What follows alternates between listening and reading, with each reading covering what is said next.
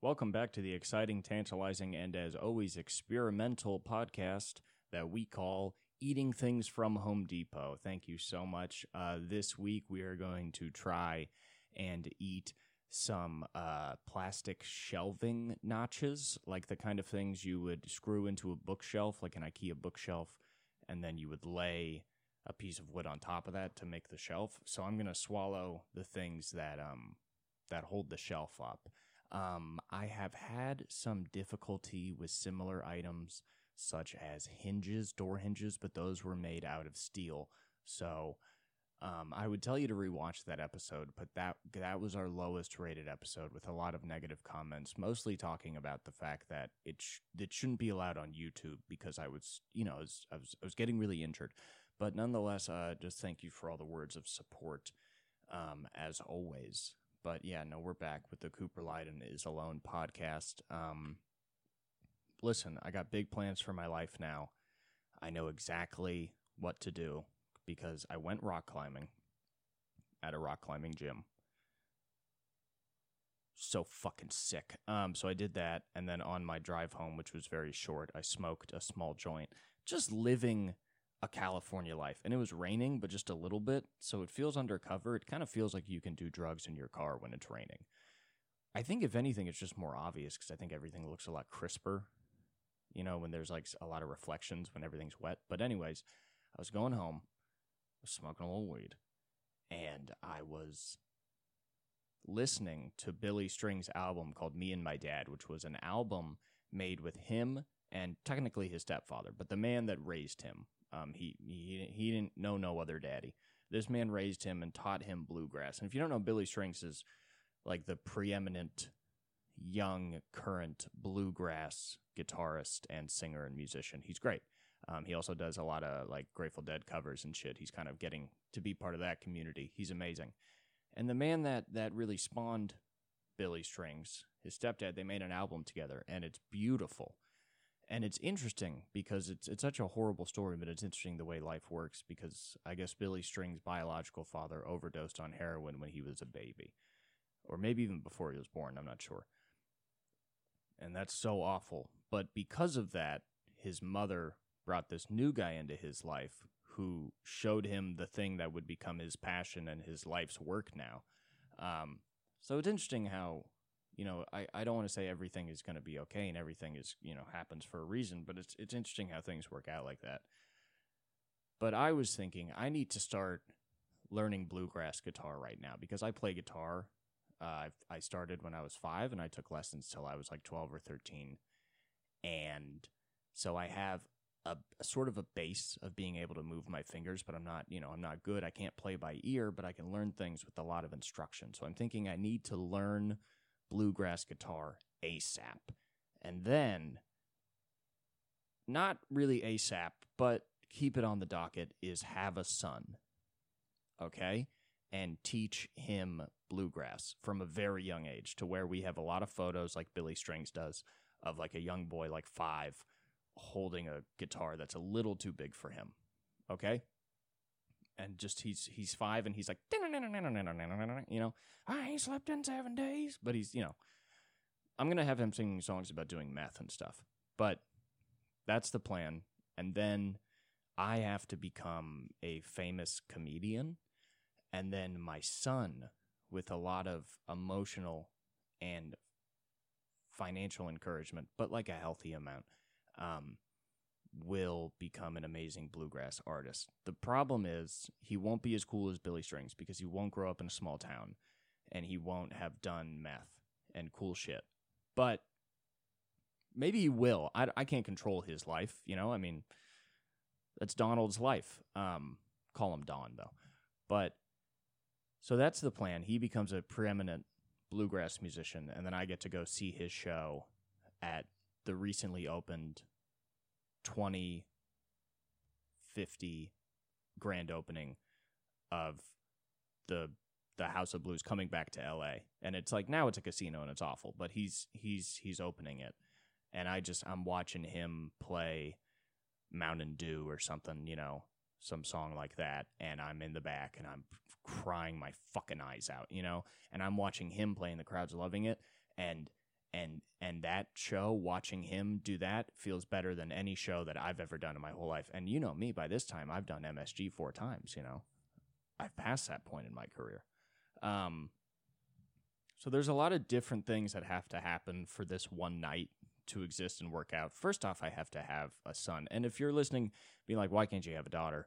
It's not because I don't want a daughter. I'd love to have a daughter. It's the only thing is, I think if I try and teach a young girl bluegrass, when she is, I think, even like 8 years old, she'll be like, this is way too fucking hard to make money at. This is a bad career choice. This is not smart, okay? This is not smart at all. Because I respect Billy Strings so much because going into bluegrass, when he started in 2011 or whenever he started going at it, starting bluegrass that way, there's no money in that, even less than stand-up, you know? And a girl would just, I think, pretty easily be like, this is a bad idea. I'm not going to go across the country playing bluegrass to try and have a career. This isn't a good idea. Not bluegrass. Maybe some country, maybe transition, have a Taylor Swift life. That would be great. And, of course, I'd support my daughter in that. But it does take a guy to be like, yeah, I'll commit my entire life to this music that is now having a resurgence but hasn't been sung in years. And listen, by the time he's alive and able to think and stuff, I don't know where bluegrass is going to be. Billy Strings' career is really kicking off in the last couple of years, and I only see it getting bigger. I mean, he's winning Grammy after Grammy, you know, and I think he's living a healthy life, or healthier than before. You know what I mean? I think he's going to be around for a while. I think he's going to be doing good stuff for a while. So I think bluegrass is really going to move with him, whether or not he realizes it, at least on the forefront. Because I say I like bluegrass, but I'm a bluegrass poser, okay? I like Billy Strings. I like Mountain Dew by the Stanley Brothers. And, you know, whenever I hear any bluegrass, I like it, but I couldn't name you a lot of artists or songs. And I don't know if a lot of people could, especially if you asked anybody to name a current bluegrass artist. Most people would say I couldn't. But anybody that could is probably going to say Billy Strings, if you say current day bluegrass artist. So he's shepherding bluegrass somewhere.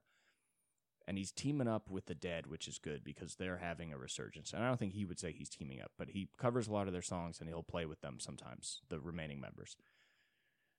So listen, bluegrass and the Grateful Dead and, of course, the Fish, and, you know, Goose is going to be a part of it.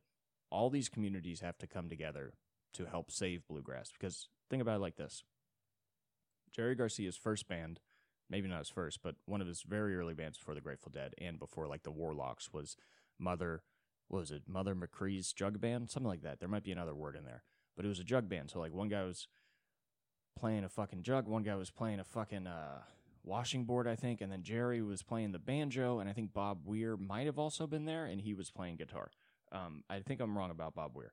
But, you know, he's playing jug bands. He's playing a lot of bluegrass. Jerry was big into bluegrass, and then he got into jazz. So he started off as kind of bluegrass jug band stuff, then got into jazz, and then that, when he teamed up with all the boys, eventually became, you know, the Grateful Dead and then sort of jam band stuff. And, you know, I mean, the Grateful Dead are always given such a clear distinction as the jam band, but to the point that I don't know if it's really investigated much as to if they really could be considered kind of the first. But I think what's cool is that Grateful Dead, kind of in my mind, are in a long line of bluesgrass and blues musicians to where they play a lot of covers and standards, and really going long on a song, you know, happens a lot in bluegrass. In small communities, people in a circle, maybe in a church or something like that. Probably not playing bluegrass in a church, but you know what I mean? You're really riffing that banjo. You're having long instrumental moments in the song. You know, these bluegrass songs, if you're all singing in a big group, why would you not do 7 minutes? You know, why would you not kind of jam out on it? They wouldn't call it jamming, but you know what I mean? So I think the Grateful Dead took that principle and then used it to create what they made. But they're coming from that principle. So, you know, the Grateful Dead are in this line of bluesgrass, if we really want to reach that argument. You know, and then they birth a band like Fish, you know, and then now we have bands like Goose and Eggy and, you know, and then I guess Widespread Panic is a jam band. I really don't know much about them, and I should, but they've been around for a long time. I think maybe as long as Fish, maybe a little longer or less. I don't know. My point is, the Grateful Dead starts with Jerry Garcia. Jerry Garcia starts with bluegrass. okay? The Grateful Dead then goes on to create the Fish, the Panics, the Gooses, the Aggies, all these jam bands. They invent jam band, but it all comes from bluegrass. And now we have this guy, Billy Strings, who's a bluegrass artist, linking up with the Dead, linking up with the ancient, primitive core of Grateful Dead, the bluegrass. And every jam band and every jam band fan owes it to Jerry Garcia and bluegrass music at large to support every goddamn thing Billy Strings does, okay? Because I want Billy Strings to play bluegrass until the day he dies. But also, we don't know if he's going to become the next great jam band musician. Who knows? He plays electric. He throws on an SG. He doesn't give a fuck. He's got Paul Reed Smiths. You think he wouldn't? Okay? He could easily replace John Mayer, and he wouldn't sound a goddamn thing like him, okay? We're talking Working Man's Dead, country shit, okay? Mama Tried, Dire Wolf. But you think he couldn't crush a Bertha or Scarlet Begonias? He has, and he will again, okay? Fuck it. I like to hear him do some Pigpen stuff, okay? Do some of that blues stuff, Hurts Me Too, Turn On Your Love Light, shit like that. I would love to fucking hear that. So, and if you don't listen to the Grateful Dead, then the last 6 minutes has sucked. But, fuck you, okay? I'm not talking enough about my interest in getting passionate on this podcast. Most people would say that when I do this podcast, it seems like I don't like to be here. So if I got to talk about Grateful Dead and some of the ins and outs of it to stay interested in my own goddamn podcast, then you're fucking right, I will. Am I doing this for myself? Probably. I'm not doing it for many viewers. So, yeah. But listen, I'll tell you what. There's something happening in music where our whole culture is very retro, very nostalgia-based, and I really hate to see it when it comes to like, hey, let's spend millions of dollars on a Mario movie instead of a young director who could really be, doing some cool stuff, I don't like that. But I do like it when you have these artists like Billy Strings, and I would throw Charlie Crockett in there. He's a little more like bringing back kind of, the 50s almost. Even Tyler Childers, a lot of his early stuff is very, it sounds like it's from now, but it's broken, it's very simple and comes from a real place. Tyler Childers, Sturgill, all these young country artists that everybody's talking about, shepherding in this kind of, new but very much hearkening back form of country music that's away from the bullshit kind of stadium country of just boring strumming. These guys are really, really pick. The music is really good. And I like seeing that. And there's some cool stuff happening. And all that cool stuff that's happening in country is also converging with a renewed interest in the Grateful Dead, which has been happening over the last decade. Really John Mayer ramped it the fuck up. But, even still, I think, I was going with my dad, but there are a lot of kids like me that started going to these, like, sort of reunion bands or reunion tours or, whatever the remaining members of the Grateful Dead are doing, we started going to them.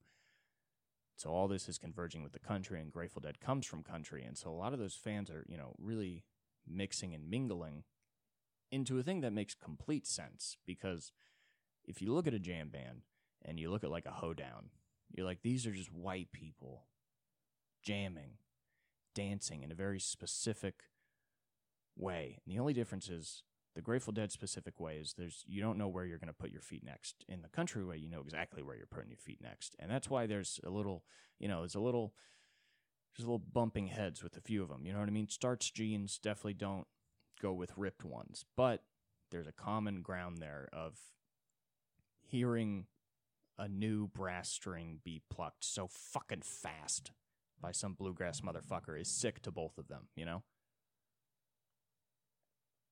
I have a weird thought about bluegrass.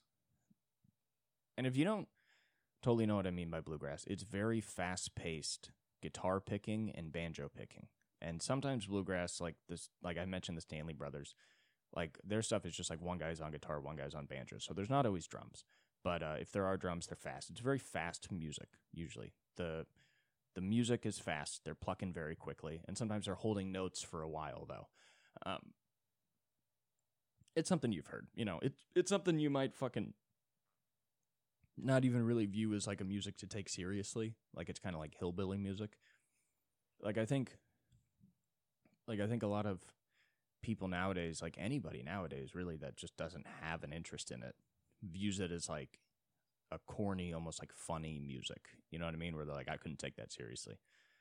Like young people, like most people that are like 23 would view bluegrass the way like a 60-year-old man in the 1990s would view rap. He'd be like, that's not, like it would almost be like a joke to him. Be like, I couldn't sit in my car and listen to that and like actually enjoy it. This is like music I see in a movie or something, But there's something weird about bluegrass where even though that might be the perception that it's very outdated, like why would I listen to this kind of music? It seems like something that anybody could listen to and enjoy. And I don't know why I think that, because I don't like to think that with things I like. Like with things I like, I don't like to be the guy that's like, this is good. How could anyone not like this? And I don't necessarily think, how could anyone not like this? I definitely see the how. I definitely see if you're not white, you'd be like, this is so fucking white.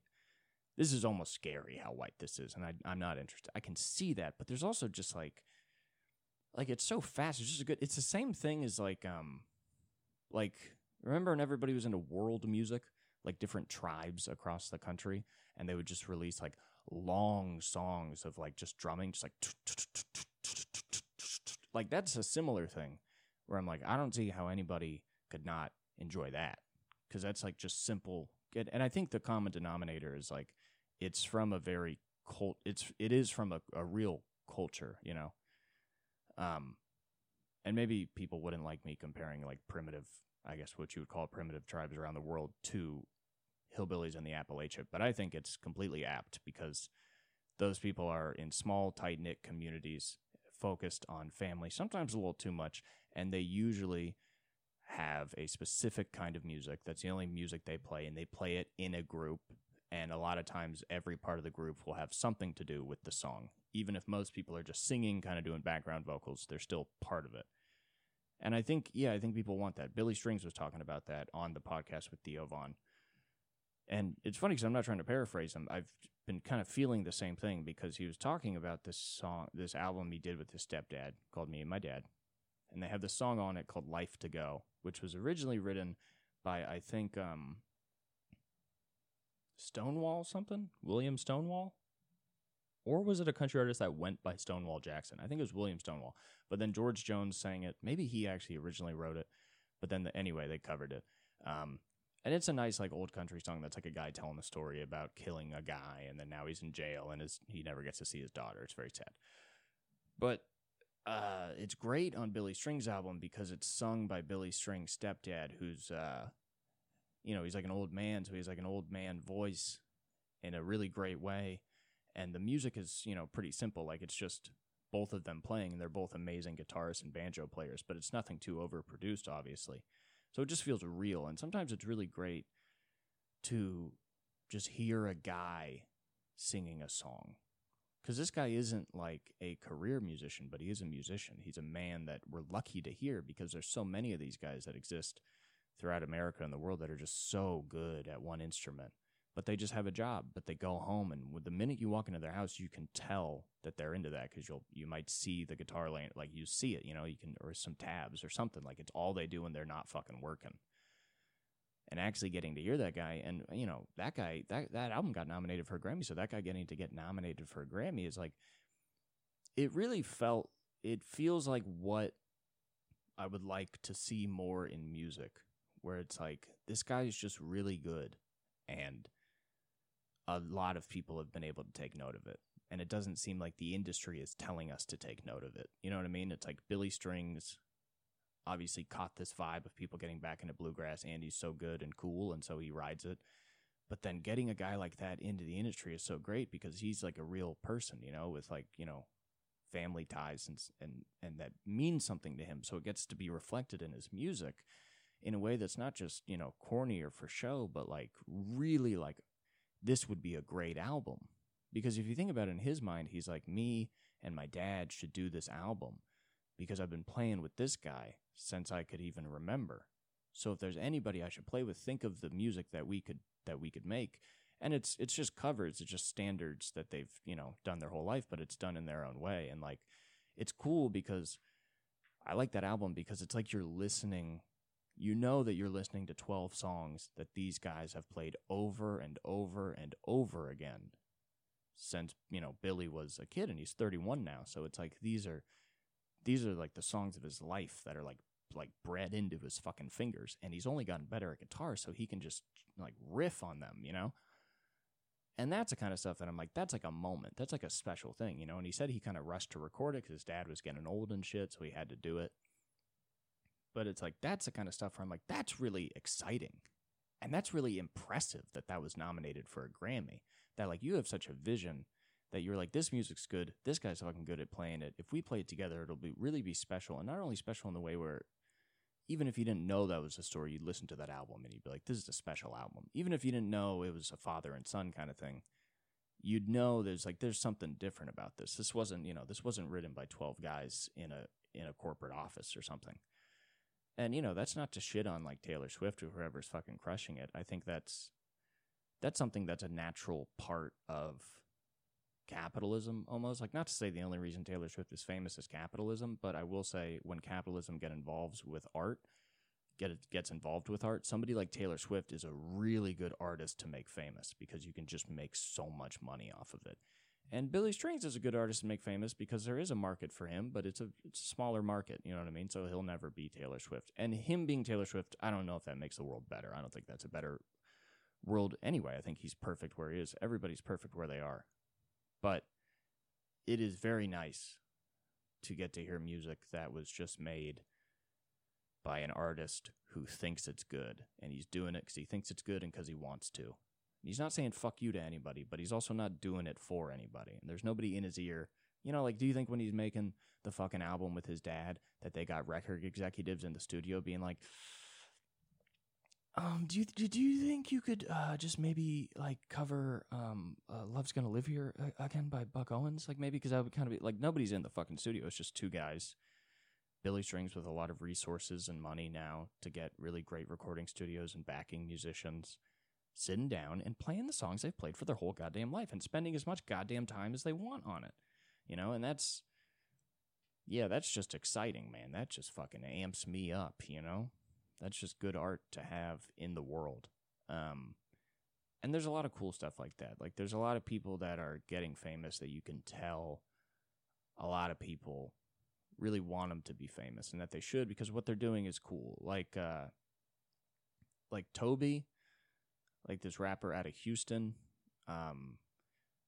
he's great. He dresses almost a little like Kanye. Like, it's like he and his background dancers, and his wife, who's also a rapper, they rap together a lot. They're both great. But they wear kind of like long clothes, like very plain and then like pastel colors. But he's just like completely doing his own thing. And he's from Houston, so like Paul Wall and Bun B and Trey, like everybody's like, putting him on and saying he's a good guy. And it's like him, like Toby and Billy Strings. So like they're kind of very, although different, very similar artists in the way that it's like this is a music that is sort of bred out of community and bred out of, people more than it is somebody, finding some artist and being like, oh man, they can make a lot of fucking money. We just got to make sure they sing about the things we want them to and talk about the things we want them to. You know what I mean? And I'd rather have a rapper from Houston that is rapping about having a wife and a lot of children and loving God. I'd rather have that than a pop star. And I'd rather have Billy Strings, who's a guy from fucking a town of 666 people in Michigan, playing bluegrass and singing about smoking meth, Well, he wrote a song about his friend that went to jail for meth, but you get it. You know what I mean? And that's like the biggest thing that people want in almost all respects. I notice that people are rebelling against the kind of commercialized culture that we live in through their interest. So that's why, somebody like Tim Dillon or Shane Gillis, and a lot of people like that are famous, not only because they're great comedians, they are just purely in their own right, but also they came up through YouTube and they came up through a place where you just view them if you want to and nobody's pushing them. And, Shane even was, pushed out, and, I respect him a lot because he didn't, like, embrace, like, the kind of right-wing shit. He just sort of, the right wing, we hate cancel culture. He just kind of kept going his way and then did it. But if you hear anybody talk about them, if you hear anybody talk about Billy Strings, if you hear anybody talk about Toby, they will probably all say the same thing, maybe a different way, which is, I think it's cool that it feels like a guy became famous rather than I turned on my TV one day and they were there. It feels like a guy who was good at something started doing something and put it out on a free platform where people could view it, and people naturally flocked to do it. And then eventually the industry gets involved, and now Billy Strings has, a lot better marketing behind him. He's doing bigger tours. I'm sure that's getting his music out there. And then Shane fucking has a Bud Light sponsorship. So those guys eventually, get a lot of guys behind him. But by then, and for what they're famous for, and for the current culture that can kind of accept it, they don't really have to sell out. Like, there's a weird thing now where, and, I hate a lot of, like, anti-cancel culture, anti-woke stuff. I will say, though, that there is a certain thing where even if they're not controversial, even if just a guy just kind of comes from nothing, if he's a guy like Billy Strings, he's not controversial. He just kind of came from the ground. He just came from America instead of, like, the industry. When there's a guy like that, they don't really get told what to do a lot because they're famous for just being who they are. And Shane is famous for being who he is, and Tim is famous for being who he is. So, it's cool because I feel like, as opposed to like the 90s when they would want to have them on TV in a sitcom and be nice, nowadays it's like, well, you don't need to be on a sitcom. You don't need to be anything. You can do it all your own, and you've done it all your own, and that's what people like about you. And if you change that, you'll lose everything. So it's like when those guys become famous, whether they're musicians or comedians, all the people behind them are like, well, just keep doing whatever the fuck you're doing because you did it yourself and we don't know how to fucking do it, okay? You know how to, like, be a person, and that's all that people want. They want, like, a real connection, I think that's why podcasts are big, and I think that's why something like Bluegrass, which is very old-timey, simplistic music, is big, is because people want to feel some sort of connection in what they're listening to. Because I think people feel really violated and slighted by the stuff that we're told to consume all the time. And, it sucks because the people we're told to consume are not bad artists. They just, if you're close enough to fitting the mold of being a pop star, they will shove you in it. And sometimes they do it to good artists, you know what I mean? Like I like Billie Eilish. I think she's a good singer, you know what I mean? Maybe she'd be even cooler if she wasn't, like, thrust so far into the stratosphere and have to conform to so many things, so young. Then again, I don't know about her creative freedom. Maybe she's doing everything she wants. But yeah, it's like, it's cool because I think a lot of people feel very hopeless nowadays, even if they're not artists. But a lot of artists feel very hopeless because they go like, what, do I just have to put everything on Instagram and I'm just doing it for Instagram? And then all of a sudden my art is being influenced by the algorithm of Instagram, and that's something I have to fight and be aware of. And it's just like, how do you fucking do your own thing and be yourself and make money? And then, guys like Billy Strings or Shane Gillis sort of come out of, like, YouTube and shit, and all these people are watching them, and then you find out they're making money, and then you put everything together and you go, wait, so they're making money. A lot of people are enjoying them. If they announce a show, it sells out. So they've made it, at least for now. And they didn't do it with all this other stuff. I mean, obviously Shane's different. He got very famous from the SNL thing. But, a guy like Billy Strings, it's like, so that guy did it. So it's like, if you see just one example of it, I think it births, like, a huge swelling of hope in people, even if they don't have an artistic pursuit, even if they're just a person, trying to be a mechanic, which, is kind of its own artistic pursuit or whatever. At least you just have a passion, whatever. If you just see somebody fucking doing it exactly their own way, and they're making it the way that makes the most sense to everybody, which is, oh, a lot of people like them, that's why they're famous. If they do that, the world makes sense to you a little bit. Art makes sense to you. You have faith in people doing their own thing and not just giving up, even just one example. And, sometimes people glob on a lot of different ideologies and different things onto those guys that maybe they're not trying to promote, and that's its own thing. But I don't know why I keep kind of trying to cover all my bases when I'm talking. I'm just saying it's exciting, and I think it's cool that there's a lot of people that are able to make a living off of the internet and not have to, because it's like, you look at the Lyden brothers, who are It's one of my favorite country groups. It's two brothers, Leuven brothers. I forgot their fucking first names, but is one of them Orville? Anyway, but they were in like the 30s, I believe, 30s and 40s, and one played the mandolin, the other played just the guitar. They're very good at it, and they could harmonize their notes. What they could do is they could harmonize, I think, what is called the undertones. I think I might be, or overtones. I think that's it. The way they explained it was like when you play one guitar string, the guitar string next to it will vibrate. And it's because it's picking up like the overtone of that. I don't know. For some reason, they vibrate at the same frequency, although their sound is different. Like they have like part of their tones are very similar, even though they sound different. So they can kind of harmonize in that way, the two strings. And two voices can do the same thing. And those brothers had voices that matched each other in that way. So one was more nasally and one was deeper, but there was like this middle kind of hum you hear when they sing together, when they come together, and it's really amazing.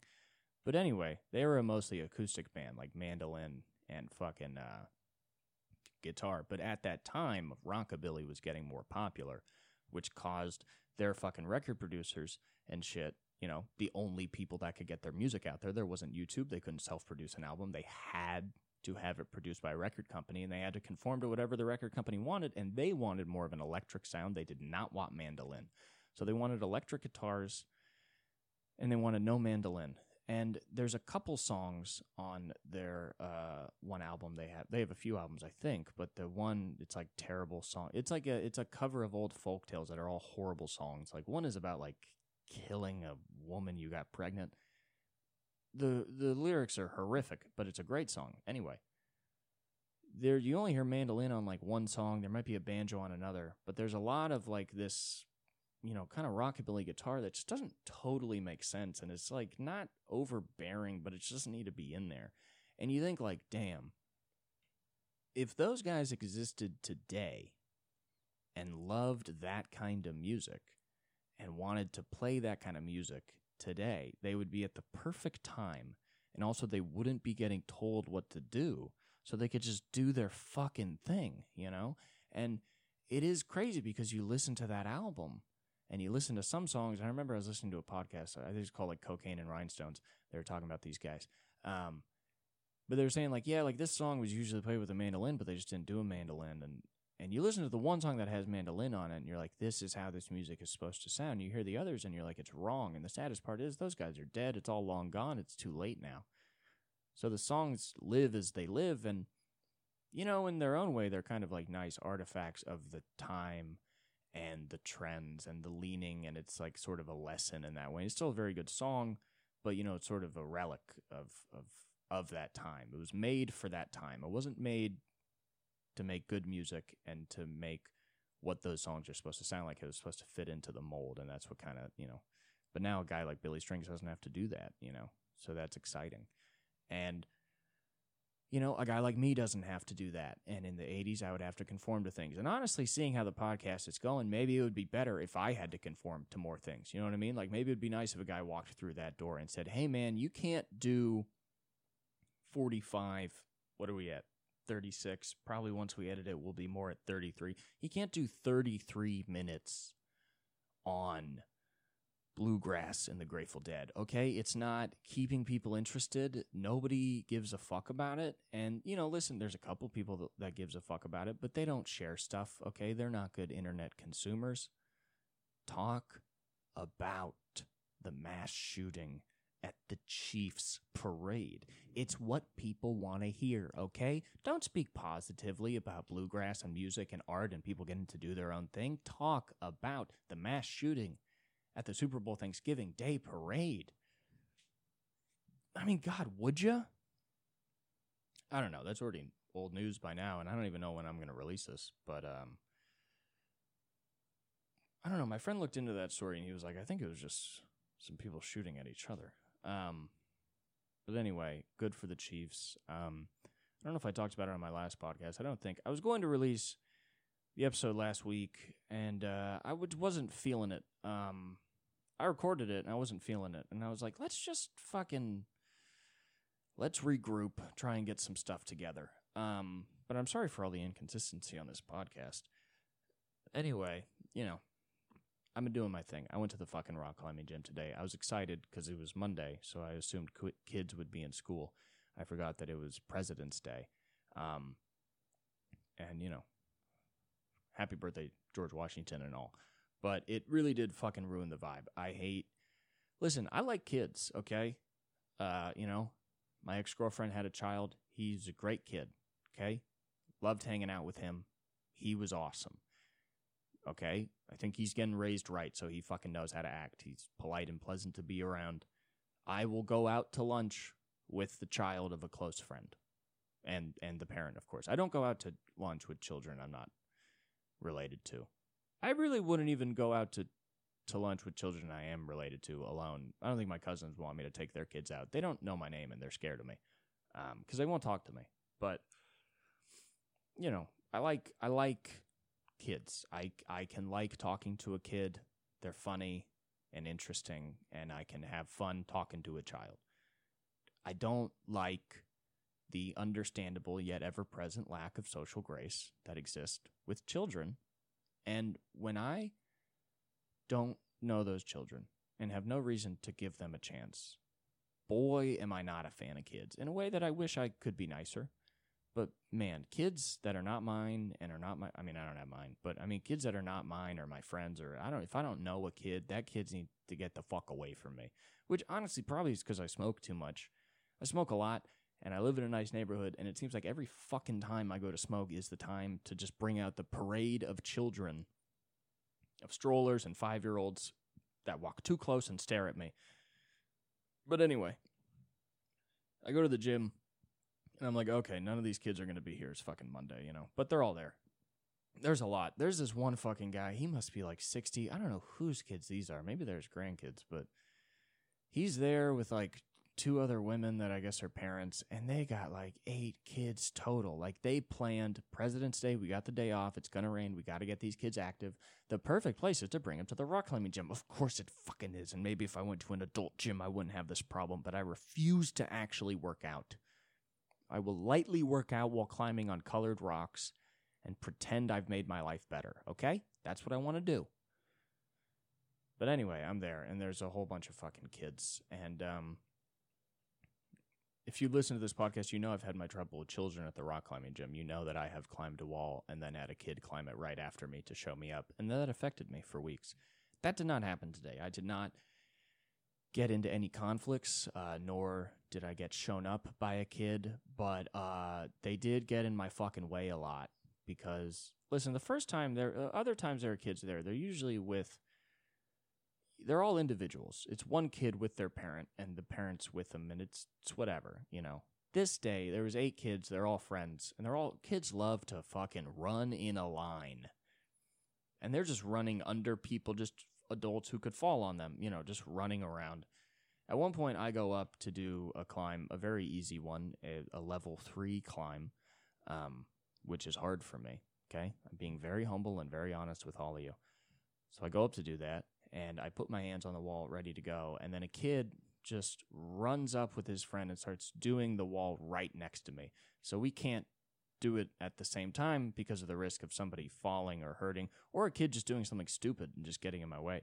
And they don't have the understanding that it's rude because there's a courtesy. It's like, I was here first, you gotta wait. I'll do this, then you can go in 2 seconds. They don't think like that. They just fucking go. And in their mind, they're like, why can't we just climb next to each other?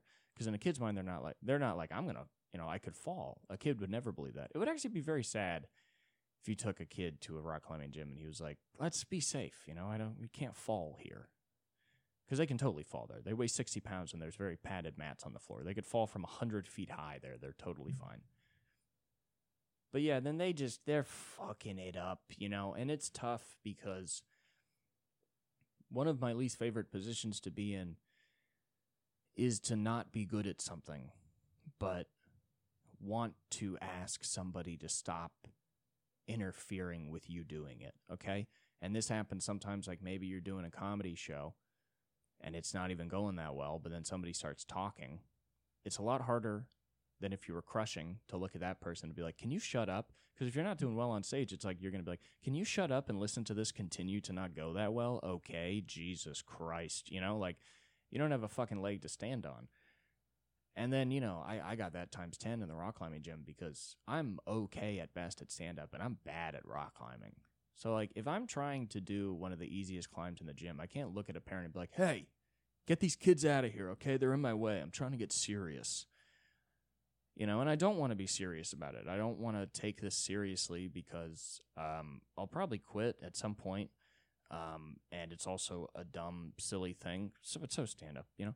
But, you know, I don't want to act like, I don't want to be like, I'm fucking good at this, because that's embarrassing. You know, I just want to go there and get a little active for a little while.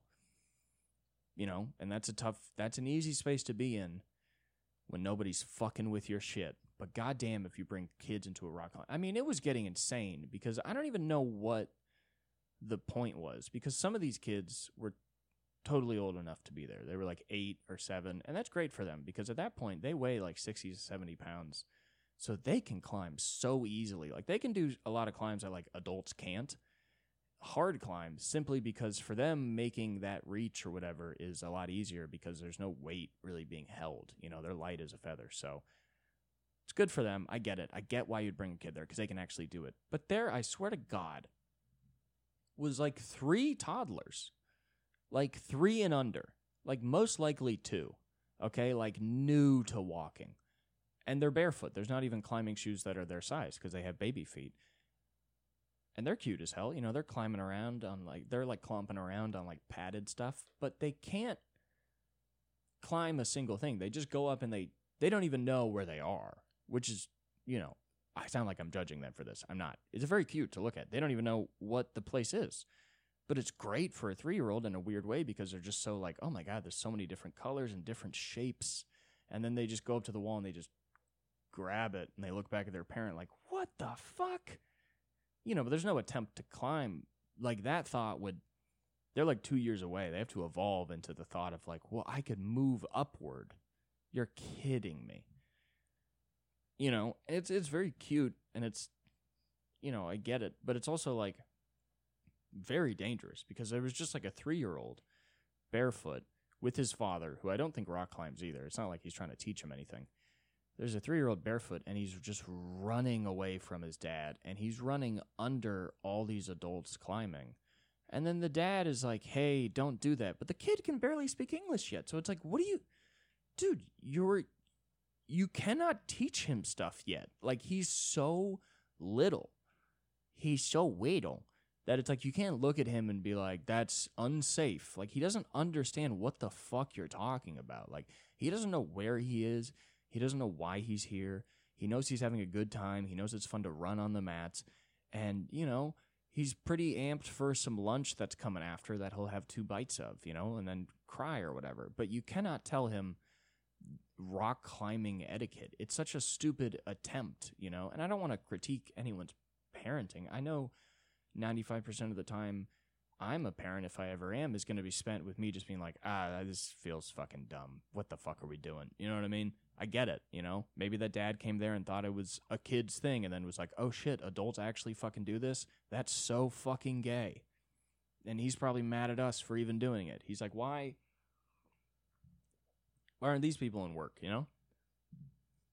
But, yeah, it's fucking, you know, annoying. And, you know, I'm just not fucking good at it, which is fine. It's interesting, though, you know, because it's not like a skate park. Maybe I've talked about this before, but, you know, I used to skate, and I was never good at it. I just did it to keep my friends. But skate parks are scary because it's similar to rock climbing gyms where you have to wait your turn to go on a ramp or some shit. Like, you got to look around and see who's coming. You can't just start, you know, and kids provide a similar obstacle in skate parks because they just fucking go anywhere they want. But I remember it was so much fear when I was like 12 at a skate park, just being like, man, this is fucking terrifying. And I mean, it is because you're 12 and then there's like 16-year-olds smoking weed and they'll just beat you up. You know what I mean? And not really, but like they could, you know? So I was always scared. I always waited my turn. I was always quiet and very polite, just trying to get out of there alive, you know. But these rock climbing people, they never skated. They don't have that fear in them. They're all comfortable. So everybody's close to each other. Everybody's trying walls in front of strangers, you know, which I am very embarrassed of. Like, if there's somebody I don't know in front of a rock climbing wall that I'm going to try, I'm like, okay, I got to either kill them or try and get them to leave LA, or, you know, I can't do this with them watching. And yeah, I don't know. I think maybe I should have never skated, you know, because it really put a real fear of trying new things in me. I mean, skating's really the worst because it's like you can hurt yourself while doing this. You can fall so easily. People will laugh at you. People are mean, and people are also going real fast and they're way better at it. You know what I mean? And rock climbing is a similar thing, except those guys aren't like tough. They're like pussies, but they're like really good at that one thing and could probably beat the fuck out of me because they're all strong as shit when they're good at it, you know?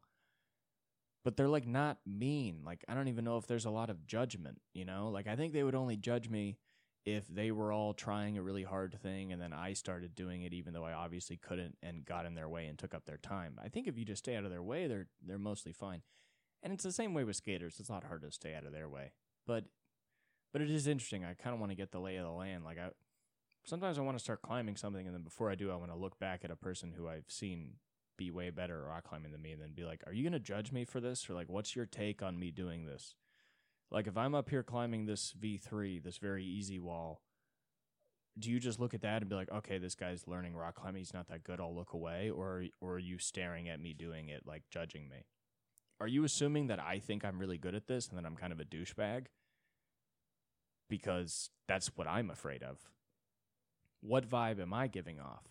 Because I really don't want to look like a guy, which is what I am, which is a guy that has not come to the gym a lot, but is like kind of acting like he's in it. You know, like it's weird when people start a thing and they see how like rock climbing too has kind of its own distinct style. So you can kind of see people who are really going for the style, who maybe don't even rock climb that much, but are really trying to look the part.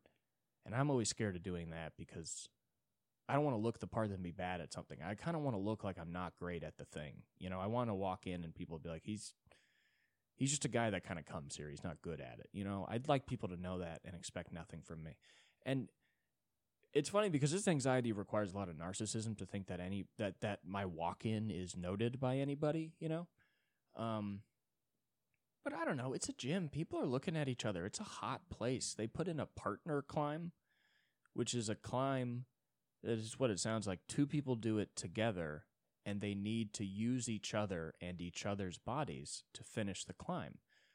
So, like, I was there today, and there's a lady hanging off a wall with, like, both hands on two different rocks and then both feet on two different rocks, and then just kind of hanging off almost like in a seated position, but, you know, she's not seated.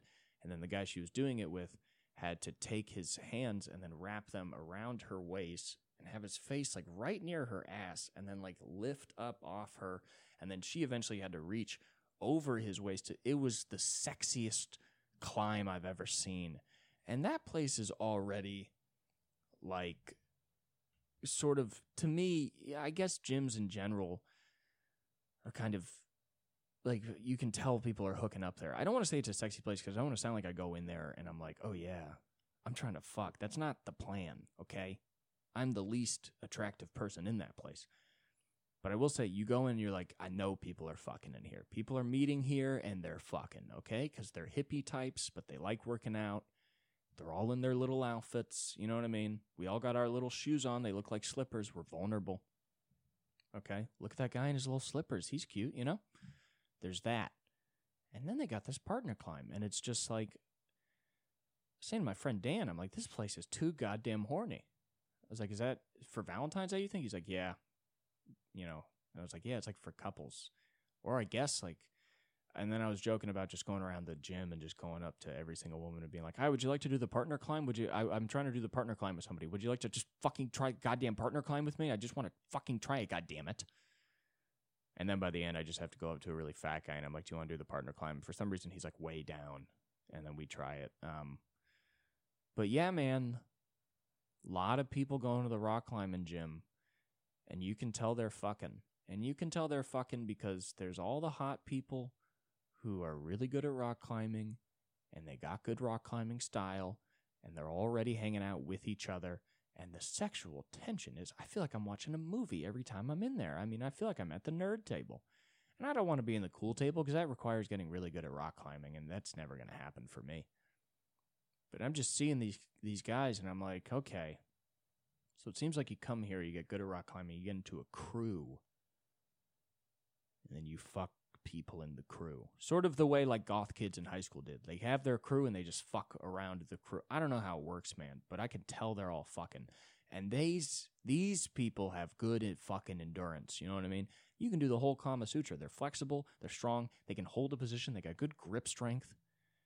I mean, the kind of fucking that must be going on. Guys must be getting their dicks torn off with the kind of hand jobs and probably pussy grips that are happening inside of that gym. I mean, you must be doing a Kegel every time you do a climb, I imagine, with the motions, you know? And it's crazy. And, you know, I try and focus on climbing, but every day I'm just whispering to my friend Dan, I'm like, look at them. Look at those two. Look at that guy. There's so many different characters. There's an interesting thing today where there was a man who was probably about 50. He looked like he might have been Brazilian. He had long hair, and he seemed to be the coach, but more so spiritual guide of teenagers. Not in a creepy way. He was obviously just a rock climbing coach. And there was all these kids who seemed to be like 14 to 17, and they were fucking nasty at rock climbing, okay? So this guy he wasn't fucking them. He was teaching them rock climbing for sure, because they were doing like V7s. I don't know. The levels to these seem to go up to like 12 or so, but 7 is like crazy. So these fuckers are just climbing around like crazy. And it was interesting. There's so many personalities with rock climbing. It's interesting to see people in their element. I think that's what's interesting, especially when they're young, because young kids just ascribe personalities to themselves they don't even think about, you know? Like there's this kid, and he had like painted nails that were pink and like pink shoes. But he was very, like, bro-y. He was, like, a guy. Like, I think he was straight, you know? He was just, like, that's just, like, straight Gen Z. It's just nasty at rock climbing, pink shoes, pink nails. And then fucking listening to headphones and just, like, looking so pissed. And then just climbing around. And I was like, man, everybody here has their own personality. You know what I mean? And it's interesting because, like, because this guy is obviously a climber. Like, his life is climbing. So it's when you see somebody in their element, they really have so much like confidence where they're just so like, fuck you know what I mean? And I'm like, dude, this kid's, I mean, he's training to be one of the coolest rock climbers ever, you know what I mean? Because any of, you know, I've seen the future versions of this kid, like the 27-year-old dudes in there, they all got attitude, you know what I mean? They got attitudes like chefs, you know, they got tattoos, they say fuck, but they're committed to something. They're very serious about being healthy, but they're like punk. So, I get a lot out of the gym just from seeing people be cool, you know? And maybe the last 5 minutes of me describing the gym just sounds like I go there and I just stare at women and get hard. That's not what I'm describing, okay? I'm thinking mostly of men, and I'm not getting hard to them either, okay? I'm thinking of their swagger that they walk around with at the rock climbing gym. And I just look at different ones, and I go, is that guy gay for that, or is he cool? And I go, he's kind of cool for that, because he's really fucking good at rock climbing. But the minute I see some motherfucker that's not that good at rock climbing that has a big attitude about it, I'm like, fuck off, dude, you know? And that's why I try and be real low-key at the rock climbing gym. You know what I mean? Try and be real low-key. I don't talk to people. I don't flirt with anybody because I'm not good at rock climbing. And I don't know if I could flirt with anybody at a place where I'm just actively being bad at something. You know what I mean? You can't be like, what's up, girl? And then just like do a climb that a child can do and like kind of struggle with it. You know, that's not hot. But, you know, I will say I'm an observer of people, their attitudes, their relations, their emotions, and there is a lot of all of that in the rock climbing gym. It is cliquey. It's mean girls attitude coming from mostly French men, you know. They have a very mean girls attitude, these men. And they strut around, you know, and it's like being at a Victorian court where you're like, ooh, a debutante, you know, like there's just very like, ooh, who's this person? They seem to know the lay of the land. And then I feel like a peasant where I'm like, there he goes. That is the man with very wide shoulders despite being 5'6", 130. He has such wide shoulders it seems like he would fall with those kind of shoulders, you know? But, yeah, I think it's fun. I got to do something because I ripped my pants horribly in the crotch, and I don't think I can keep walking around the rock climbing gym with that, or I got to put shorts under it. I don't know, but it's not the best look. I don't know what it looks like. I don't know if it maybe I think it makes me look like a douche if I keep wearing ripped pants, because then it's like I'm just a fucking climber. My pants are ripped. I feel like everybody was like, get better pants. You know that's not a good idea. But honestly, I don't have better pants. The only other pants I can really wear are these pants and one other pair, and they're both Dickies that are too small for me. You can't rock climb in them. They'll rip immediately, okay? I can't lift the leg. But I'm there, and I got fucking ripped pants right in the crotch, and the underwear's covering it. There's no dick out. It's fine. But, you know, it's not a good look. And I didn't love that, you know, you think a lot more about your ripped pants when there's 8 children sprinting around, you know? But maybe I wouldn't have to fucking think about that if it was, you know, a place of adults, okay? And, you know, frankly, I think, honestly, the sex that I've been talking about is distracting a lot of people from the climbing, okay? Because they're good, but they're taking a lot of breaks to flirt while being sweaty. I see it, okay? They're taking too much time off. And I would like to bring more of a temperance kind of attitude to the rock climbing gym, okay? No vices, okay? No more drinking. You can smoke a little weed, but no more drinking, no more sex, no more boyfriend-girlfriend relationship in the rock climbing gym. Let's focus on getting to the fucking top of the wall, okay? Can we just focus on what is important for one goddamn second, okay? Yeah, I know he's hot. Obviously, he's the hottest fucking guy ever. He's like rugged but toned. He's got hair, but not a lot. It's like kind of fuzzy, you know what I mean? But not, you know, he's manly, but not overbearing. Still has a feminine touch to him, or at least he's soft, you know.